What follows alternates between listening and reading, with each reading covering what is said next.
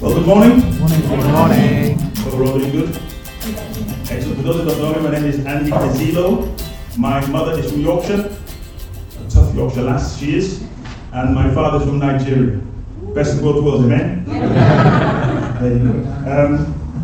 We live in East London. My wife will share briefly about her background, but I became a Christian about 30 or so years ago, 35-ish years ago, as a student at Imperial College.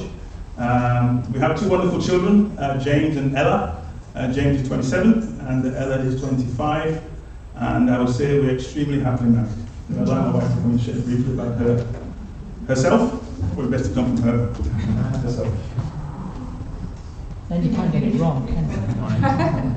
Good point. Yeah, good morning everyone. Yeah, so both my parents are from Dominica, it's in the Caribbean. I was born here in Paddington in London. I've lived all my life here, but I've moved everywhere. So I lived in Watford actually at one point, my Christian life. I lived with Paul Slater's sister, I don't know if you know Paul Slater. Yeah. I didn't know that. Oh, it was a very short while.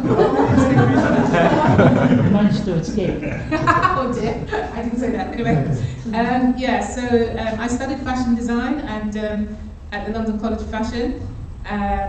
Designed wedding dresses, all sorts of stuff when I finished. I have recently studied psychology and neuroscience and mental health at King's College London, and I did that because I really felt like there was a need to be able to help people, and I felt it would help us at church as well. I'm serving currently in a team called the Social, Cultural, Unity and Diversity Team. I know that's a big thing. The acronym is SQUAD. And basically it was set up after the George Floyd murder. We wanted to try and figure out what is this, and how can we bridge that gap of understanding each other's culture better. And it's being expanded to understanding, all sorts of minority groups like transgender and disability, all sorts. So we're moving on into that next year. I'm currently working with adults who have learning difficulties, and I arrange a lot of arts projects for them. So I do that 2 days a week, but I am looking into doing further research into mental health. So that's about it. Thank you very much. Let's see if this works. Yes, and I also serve in the east part of the church. I serve in the worship team, so doing songs and worship, and I also serve in the teaching ministry. We focus on trying to understand the Bible better, which I'm sure all of us are trying to do. This talk today is really taken from Psalm 73, as seen from the slide, and it's just hoping to capture this chap Asaph. We're going to talk about him in a minute. He was a worship leader in the time of King David, and he wrote quite a few psalms, which is sort of Psalm 73. And the idea really is for us to really glean what we can from this particular psalm. I hope you find it helpful and useful, and I hope it will just enrich your Christian life.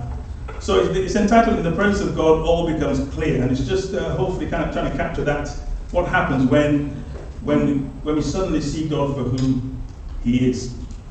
Now, the book of Psalms, I'll just have a couple of slides on this, just to be clear to a lot of us.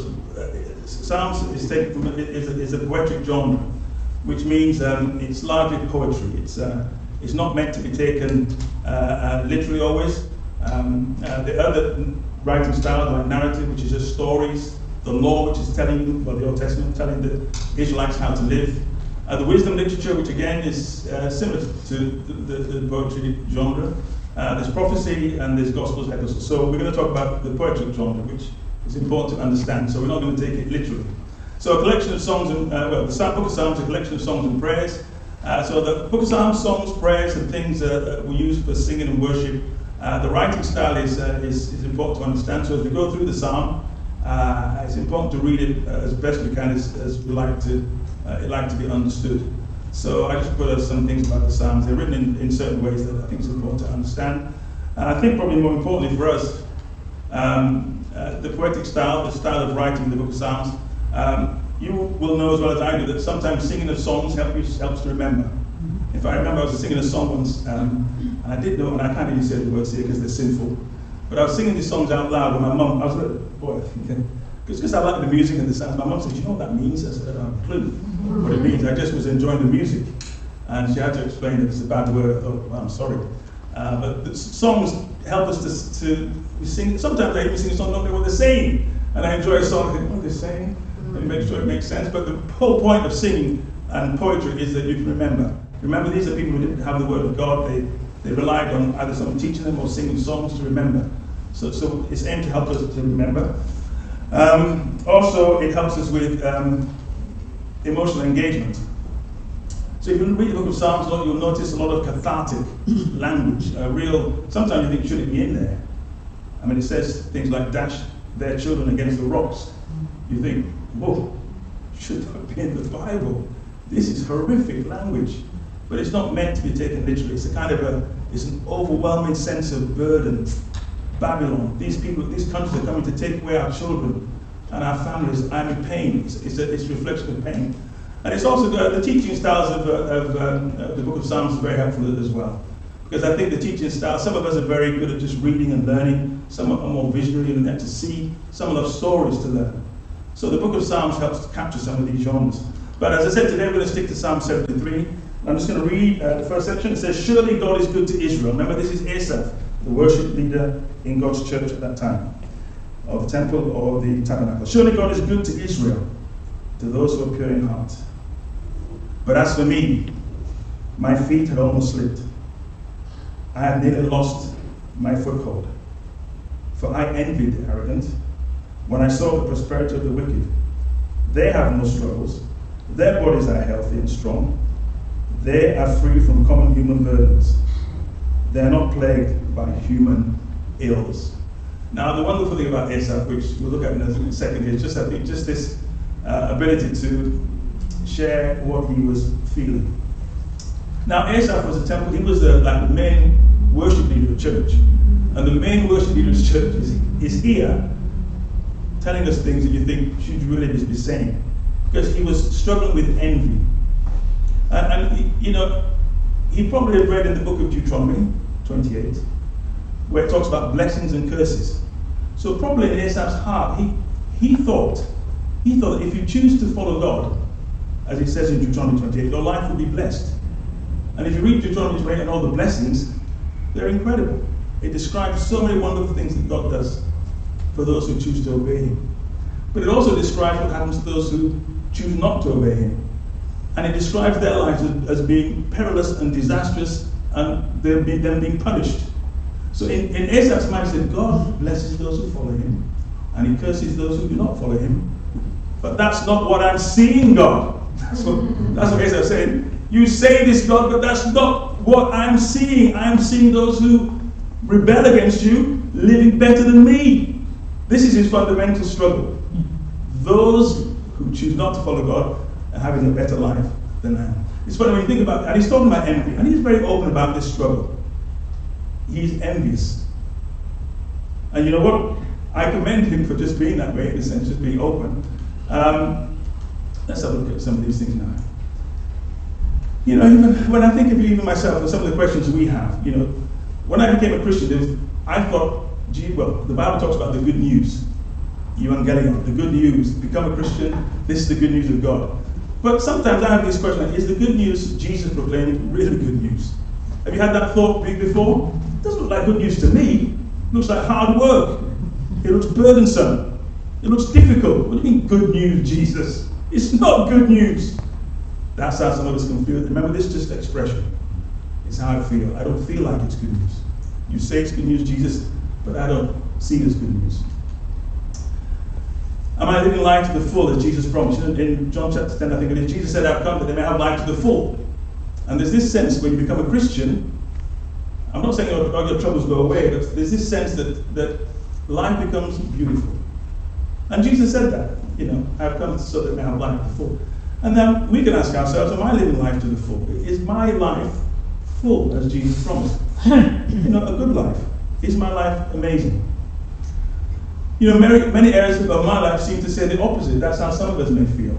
That, you know what, I know what God promises, but I can't really say that in my life that is what I'm seeing. I'm seeing the opposite. I have difficulties in my marriage. I have difficulties with my children. I have health challenges. I'm not feeling particularly encouraged. Life is a bit burdensome. And there's this kind of contrast going on. This is exactly what Asaph, I think, was talking about. He says, others, even non-believers, seem to have it better than me. And this, I must confess, this is the most painful bit, because it's this sense that those who choose not to follow God are living a better life. That's quite painful for many of us. And you know, the fundamental question is, can I really trust what God says in the Bible? That's the fundamental question, isn't it? So I know God says these wonderful things, but I don't really believe them. You know, a good starting point in processing our struggles is to be completely open about them to God himself. The wonderful thing about God, and you see in the book of Psalms, there's this sense that God wants us to be 100% real with him. 100% open about things going on in our hearts. I don't like going to church. I don't like my wife. I don't like my husband. Kids are giving me a headache. Okay, so my nature is not to be real, okay? My nature is to, when I think these thoughts, there's an intermediary gap of processing. Well, it's not really that bad. And then I get to a point where I've rationalized it, and my end thinking is, well, it's not too bad. But I've not really expressed it. I've not really voiced it. I've not really presented it. And you know what? This is an interesting, because envy is one of the only sins I know that, you know, most of the other sins, they give you pleasure. Well, they give me pleasure. When I think of sin, I think pleasure. But envy is probably one of the only sins that gives us pain. You think, okay, envious. I'm envious, oh, they have something. And envy brings about a whole range of other challenges, from relational issues to financial deceit, to just believing that if we have these things, we'll be happier when we see our neighbors, our friends. And Asaph was struggling with these thoughts. I'd like my wife to come and share on this topic. Thanks.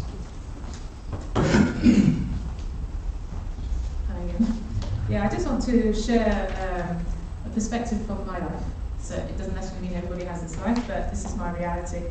So my background is, I come from a single parent household. There were 7 children, and so this was my mom, and she had 3 jobs during the day. She'd run to one, come back, do the breakfast, run to another, come back, do the lunch. We did that kind of lifestyle. So although she worked really hard, I can't say we really have a strong relationship. But she did her best. But when she, back home in her country, she was a tailor, so she would make clothes for everybody, but when she came here she couldn't find that job, so she just took cleaning jobs. My father was absent my entire childhood. I met him when I was 7. That's the first time I actually saw him. Actually, I didn't meet him. I saw him when I was 7. We were at family do, and he was standing at the other end of the room. And I think my mum casually said, "Oh, do you know that's your dad?" And I just thought, "Oh, I don't know what to do with this." And I just started crying, which is really upset. "What did he do to you?" And I said, "Nothing." But it was overwhelming for me. And and for me, my whole life, and my earliest memories was always, why didn't he want me? Why didn't he like me? Why didn't he want to be part of my life? And so during my growing up years, I definitely felt, although it was a household with a lot of children, I felt very lonely a lot of the times, alone. And it was during a dark period here for me in this country. As I say, I was sharing from my own experience. So it was during a time where you would see signs like like if you wanted to rent a place, no blacks, no Irish, no dogs. So, and when I went to school, it was a predominantly white school, so that was magnified. The teachers were not all of them, but they weren't particularly welcoming. And the sad thing is that you remember the ones that were welcoming rather than the ones that were quite friendly and encouraging. So for me, society at large, my family, didn't really particularly feel loved. I didn't know what love was. Except when my elder sister came from the Caribbean, we were able to have friendships, we played, which is great. But I looked around at other people and I just thought, wow, this person over here, their father comes to the parents' evening and the teachers seem to really like them, but they don't seem to like me. So there was always that envy of wanting what other people had. And I wanted the house that other people had. I wanted that family, that sense of belonging that other people had. I remember watching shows like, and this will show my age, The Little House on the Prairie. I don't know how people can remember that. But I remember watching that and thinking, yeah, I want 8 kids just like that. And we don't have 8 kids by the way, just I wanted 8 kids, and I can't remember the name of the grandparents, but I wanted the grandparents to look after my children and love my children. That's what I wanted. I wanted them to feel like they belonged, and they were super enthusiastic about seeing them. That's really what I wanted. And also the Cosby Show. I just thought, wow, he's so intelligent, he's so funny. It's a bit different now, it's not as funny now, but I think about the image they created on TV. That's what I wanted. I just thought, I want that for my family. I want my children to feel loved. I want people to care about them. I want them to do all the things that I didn't have. Anyway, so I studied fashion. I thought, wow, I'm going to be a millionaire. Everyone's going to know who I am. And that's going to make me feel really important and really loved. Obviously, it didn't happen that way, and praise God it didn't. I thought that would be my sort of redemption. But anyway, after all that, and realising, no, it's not my redemption, I was met by a lady called Grace Joseph. I don't know if many of you know her. She's in the Northwest. Amazing woman. And Julie D'Souza, I think her name was Julie Eagles at the time, studied the Bible with me. And I just couldn't believe what I saw. I didn't believe that there was a book that can tell you how to live. I didn't know that's what the Bible was all about. I just thought it was a book of stories. But I remember becoming a Christian, and this is the bit where I can relate to Asa, and just feeling, I just need to obey, but I still don't feel loved. I don't feel loved by God. I feel like God is blessing everybody else, but not me. I feel like my duty is just to obey what I see in the scriptures. And bearing in mind that I don't think I'd experienced the kind of love I wanted, so I didn't know how I would recognize it, even if it came. So during my early years as a Christian, I experienced so many failures, lots of disappointments, not achieving my career goals, not having a boyfriend in the early years. And to compound it, I remember a friend meeting me and saying, wow, since you've become a Christian, since you belong to this church, you look terrible. I just thought, that's right, really. And she looked fantastic, I have to say, when she was telling me this. And so I just started to feel really envious, because I saw people who hadn't repented the way I understood repentance, getting great jobs, boyfriends, money, great positions, unlike me. So I couldn't understand why God was doing this. I felt humiliated in a way, because I thought, you've asked me to do all these things. My life is no better. Come on, God, what's going on? Yeah. So I just have to be honest. I really didn't feel loved. Although I think what God was doing at the time, He was training me to so that I could feel loved, so that I could identify His love, and I could see that He meant well for me. I think one of the blessings really was having people like our dear friend Akin, Lolo Oshumbi, OJ, Delapo, Richard Clements. Many of you may not know all these people, but I'm just reading them off because they are men who were Christians at the time who made me feel respected, and I really appreciate that. So I think God was training my heart, but just like I said, I did question God's fairness at one point. Yeah, good to hear these things. There's a gospel called the Prosperity Gospel. Probably many of you heard of the Prosperity Gospel. Health and wealth. And this image that following God is you will be guaranteed blessings. Luke 6 is usually like, put a little oil here, it will come out. And there's this sense you put a little in and a lot will come out. And it's preached a lot because I think it's attractive. Whereas the gospel we read, and even from seeing Asaph, is that being a Christian and following God the Bible's way, in some ways is quite difficult. We're going to move on now, because in verse 6, it says, therefore, it's talking about these people who live God and live this kind of life. It says, therefore, pride is their necklace, they clothe themselves with violence. From their callous hearts comes iniquity, their evil imaginations have no limits. They scoff and speak with malice, with arrogance they threaten oppression. Their mouths lay claim to heaven, and their tongues take possession of the earth. Therefore their people turn to them, and drink of waters in abundance. They say, how would God know? Does the Most High know anything? This is what the wicked are like, always free of care. They go on amassing wealth. So he's now going into the kind of life of these people who kind of live the non-Christian life, but are doing well. And he kind of hits on the big one, the pride. He mentions this link between, when sometimes things are going well for you and you think it's because of what you have done. Have you ever had that feeling? Is it only me? You think you've trained your kids a certain way, you've done things, and then they do things the same thing. Wow, what a good job I've done. Well done. Well done, parent. Well done, me. Or even at work, you think things go well, and there's this sense, and what the writer's addressing here is this idea that the ungodly, those who choose not to follow God, right behind that success is an incredible sense of pride. And people amass around them, they love to hear what they say. They kind of capture an audience. They seem to build on their achievements. And again, poor Esau is still wrestling with all of this. He's still struggling when he thinks about his own life. In verse 13, we carry on reading. And this is where he just says, surely in vain I have kept my heart pure, and have washed my hands in innocence. You can sense this.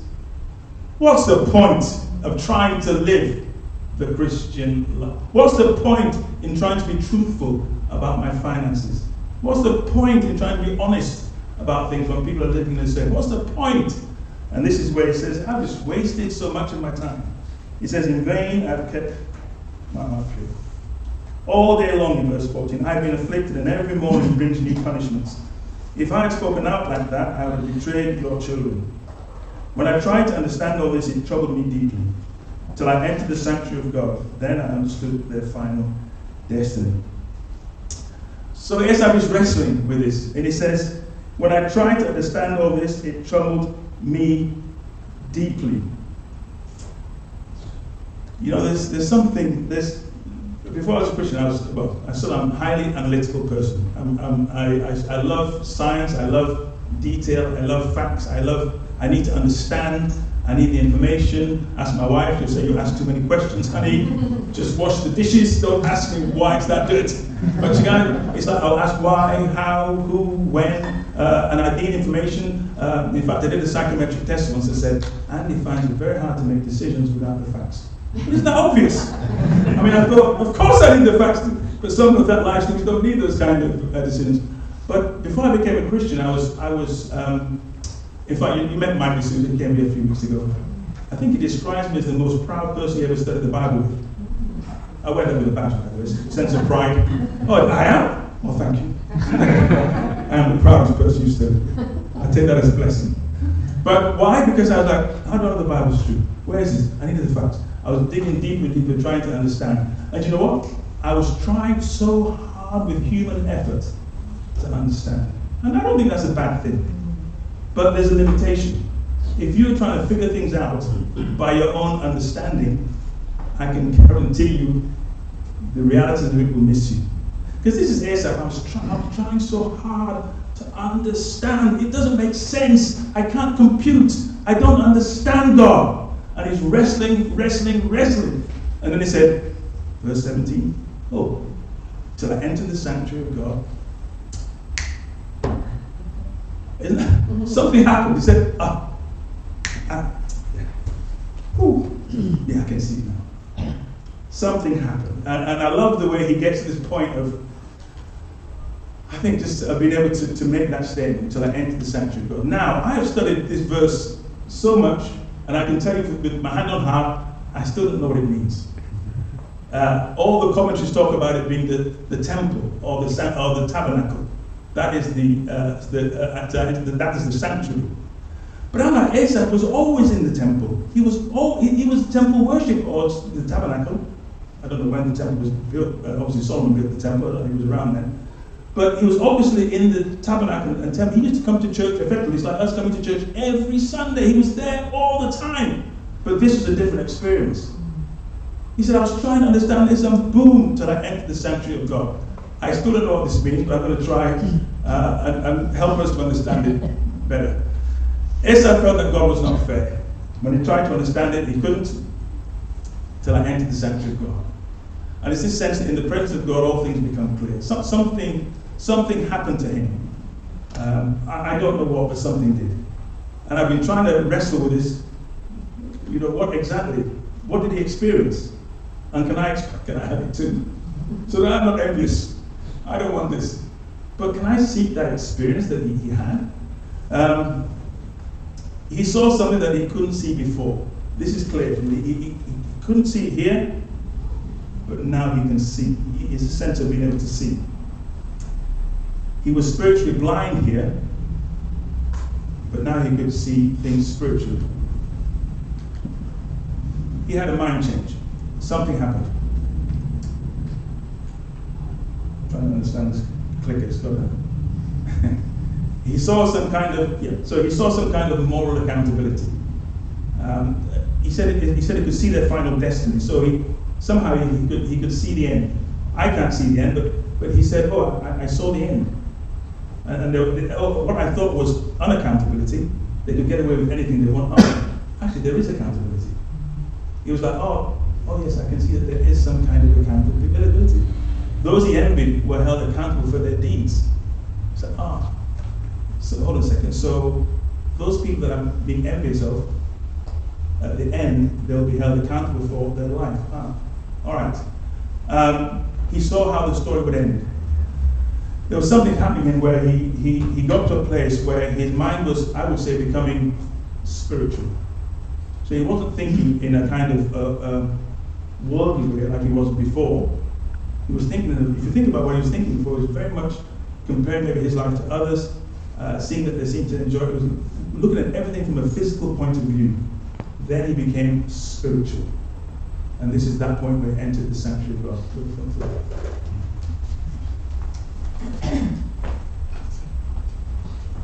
Yeah, just to point out again, I'm just sharing from my experience, my observations, and everyone's journey with God is different. I'm just sharing with you my own. So unlike Asa, I don't think I entered God's sanctuary, or if I have, I don't remember. But one thing I did do is so I became a Christian when I was about 26, I think. So quite a number of years ago. And what I've seen through this journey of life is that whatever you choose to do, how you choose to do it, you will see the outcome at some stage. And so if you do it the way that God wants you to do it, it has a good outcome. There may be other things going on, there may be things that obviously are not within your control. I say that because kind of the things I was looking at and being really envious of, people who probably hadn't really done things the way that God wanted them to do. And I'm not saying this is everybody, I'm not generalizing, I'm just saying observations that I had. Were that in some situations, certainly with relationships that were not built on God, they didn't last. They were built on conflict. They didn't know how to deal with conflict and do it God's way, how to persevere, all the qualities that God talks about that helps in relationships. A job, I'm not saying that everybody's relationship is bad or everybody's job is bad, but what I'm saying is some of the things I saw really helped to understand that if it wasn't built on God's foundation, it wouldn't have the same good outcome. That doesn't necessarily mean that they're open to the challenges of life, but it doesn't have the same good outcome. And I know being married, having children, when I first became a disciple, I just thought life was like a big Disney kind of kingdom. Children come out, they obey, do everything they're asked to do, become a Christian at 15, everybody obeys God and life is perfect. But in reality, that is not what life is about. We know that because obviously with Jesus, it's not like everybody was faithful when he died. It's not like all the churches that Paul built, people were faithful all the time. So we know that it's not necessarily because of us, and it was good for me because otherwise I'd be proud and arrogant. But I think the thing for me now is I'm building, having got to this age, and seeing how much God has blessed certain decisions I've made because it was obedience. I've really, I don't even know how to say it, but I feel as if he loves me. I feel like there's a love, there's a difference how I feel in terms of how I feel that God is treating me, the kind of things he's allowing me to have, the opportunities, relationships, answered prayers. Even our relationship, myself and Andy, we're very different, very, very different. I'm much more say as it is. I'm sometimes a bit too quick with saying how I'm feeling, whereas he's much more reflective. So I think between us, hopefully, we're able to talk things through. Even with our children, I've had to hold my tongue a lot of times because I think I'm so scared of not loving them because I haven't had that love. So that scares me. So sometimes with them, I probably hold back more. But just seeing how Andy is so gracious with them, it really helps me to understand love because he's the exact opposite to what I had growing up with my children. So when I say the similarity, I guess, with ASAP is, although I don't know what this sanctuary was, but what I feel is when you're walking with a group of people who are trying to do the same thing, this is what I would probably term as nearest to the sanctuary, is that we're all having the same values. We all just want to love God. We all want God to intervene in our lives and take control, and we just want to love God with all our hearts. So we know that we're flawed, but for what I see from everybody, and and the way I see people living and the outcomes of their lives, including mine, I realise that this is hopefully the nearest I can go to the sanctuary. And this is what it's all about. It's about living and understanding heaven, even whilst you're on earth, understanding how good God is, how gracious, how just He is. So as I'm getting older, and acknowledging I'm probably near the end of it than I am at the beginning, I can honestly say that I genuinely feel buffered by God's love. I genuinely feel like I'm in a bubble. That kind of scares me sometimes, because I think if you say it, something might happen. Say it, you might think, oh really? But yeah, but I definitely feel like I feel God's love now. I see it and I experience it. So I just wanted to share that. Again, please remember this is my experience, my walk with God. Thank you. Thanks a lot. You know, some understandings do not come about by carefully applying the full might of our intellect and wisdom. I think I was trying to mention this earlier. For instance, what helped me become a Christian, say, was the fact that God was revealing Himself through Jesus. So when Jesus came down and He said certain things, effectively saying, I am God, I am the Son of God, and I can give you eternal life. So this is revelation. This is not, human beings didn't sit down to figure this out. This is God saying, let me tell you about myself. And I think this is some kind of sanctuary experience too, where you have to let go of your own, in all areas of your life, your own intellect and wisdom, and be prepared to hear what God is saying. In our case, through what the Bible actually says. You know, reading further down, so he's finally entered the sanctuary, he's finally clicked with Him, and then he kind of sees a bit more clearly. This is what he says about the people that is talked about in the beginning. So in verse 18, he says, surely you placed them on slippery ground. Remember, he started by saying that he was on slippery ground. Now he's saying, oh, that's the one. I see now. I'm on slippery ground. They're on slippery ground. There's this kind of change. It's kind of seeing things more now. You cast them down to ruin. How suddenly are they destroyed, completely swept away by terrors. They're like a dream when one awakes. When you arise, Lord, you will despise them as fantasies. When my heart was grieved and my spirit embittered, I was senseless and ignorant. I was a brute beast before you. So he's suddenly starting to see things a bit clearer. He's seeing what the people he envied. He's starting to see them in a different light. I must confess, I haven't got to that point yet in my Christian life, but I looked at those who are living this wonderful life and thinking, oh yeah, that's sad. But he did. Esau understood that contrast. And then he looks at himself in verse 23, says, yet I am always with you. You hold me by my right hand. You guide me with your counsel. And afterwards you will take me into glory. This is the same person speaking, by the way. It's the same person. Whom have I in heaven but you? And earth has nothing I desire besides you. My flesh and my heart may fail, but God is the strength of my heart and my portion forever. Those who are far from you will perish. You destroy all who are unfaithful to you. But as for me, it is good to be near God. I have made the sovereign Lord my refuge. I will tell of all your deeds. This is amazing. The same person as he went to this, before he was all over the place, went to the sanctuary or so, went into the sanctuary of God, and now his perspective has really changed. You know, you guide me with your counsel, and afterwards you will take me into glory. I mean, just as my wife shared, yes. I mean, there's so many incredible beauties and wonders we have when we do put God's word into practice. In verse 28, but as for me it is good to be near God. And interesting, at the end it says, I will tell of all your deeds. In the east part of the church, we have a group of people called I think it's entirely evangelism ministry. A group of probably about 15 to 20 people who are on WhatsApp and regularly meet up to share their faith. So I remember I first joined the group. Well, I didn't join the group. I went for my first session. So I joined my Ilford station. When I got there, they were all saying, oh, WhatsApp, I said I would be late. And I didn't know they had a WhatsApp group, by the way.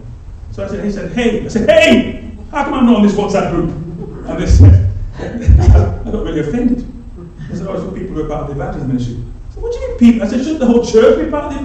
Shouldn't we all be doing this? Yeah, but where does the few? I said, so I got really upset and kind of offended. And I think it's a true kind of reflection of a kind of, shouldn't the whole church be telling of all God's deeds? That's how I felt. Anyway, I'm a part of that group now. I got they let me in, even though I was a bit offended. But a couple of weeks ago, the guys, I don't know if you can recognize the chap in the middle here. Go back one. Anybody can recognize the chap there? All right, Harry. That's right, brother, that's right. Former world champion of the world. The brothers on the left and right, Randall, Scott, they're both disciples in the East. They went out to train their first in Romford a couple of weeks ago, and they met Frank Bruno, invited him to church. I didn't see him in church that Sunday. He probably didn't come. But this is a couple of guys who were in that group, and you know what? I respect that they have just, and they really, and Scott I'm not sure if you're left or right. Scott on the left leads that group. He's absolutely 100% passionate. We have prayer mornings, we have, he sends out scriptures, he mentions all the people we meet on any trip, asks us to pray. But what I get from Scott is that he wants everyone to know about the goodness of God. And this is what Asaph said at the end of his prayer. He said, I will tell of all your deeds. Why? Because he could see the end. He could see the end. And his natural response was, that end is not good for those who don't follow you. That end is not good. I will tell of your deeds. That's his emphasis. And I'm just praying and hoping that we can be a people who tell of his deeds. That we're keen to let other people know. Just in closing here, and I just wrote these, you might want to take them down. Just things for you to consider. One is how you might grow in being real with God. And this is, I would like to encourage, I'm encouraged, by the way, anything I put here is probably more for me as well. I'm not very good at this. So I just need to be more real. The good, the bad, the things that I find easy, difficult, I'm upset about, disappointed with. Let me be real with God. God wants us to be real, completely real with Him. Consider your desire for God's presence. As I said, I'm not sure what that looks like for you, but there's a sense of when you see things the way God sees things, I would say that's being in God's presence. There's a sense of connection with what God values and what God doesn't value. But consider your desire for God's presence. And this is where it's intentional. Think about how you can enrich your spiritual life so that you can make spiritually directed and well-fed decisions. And finally, consider how you're helping others see God. And really consider this. Sit down and consider, am I really helping others? Is it just letting my light shine, or is it more than this? And I'm preaching to myself as I'm sharing these things. But I hope that you all found that useful this morning, and thank you for your attention. Thank you.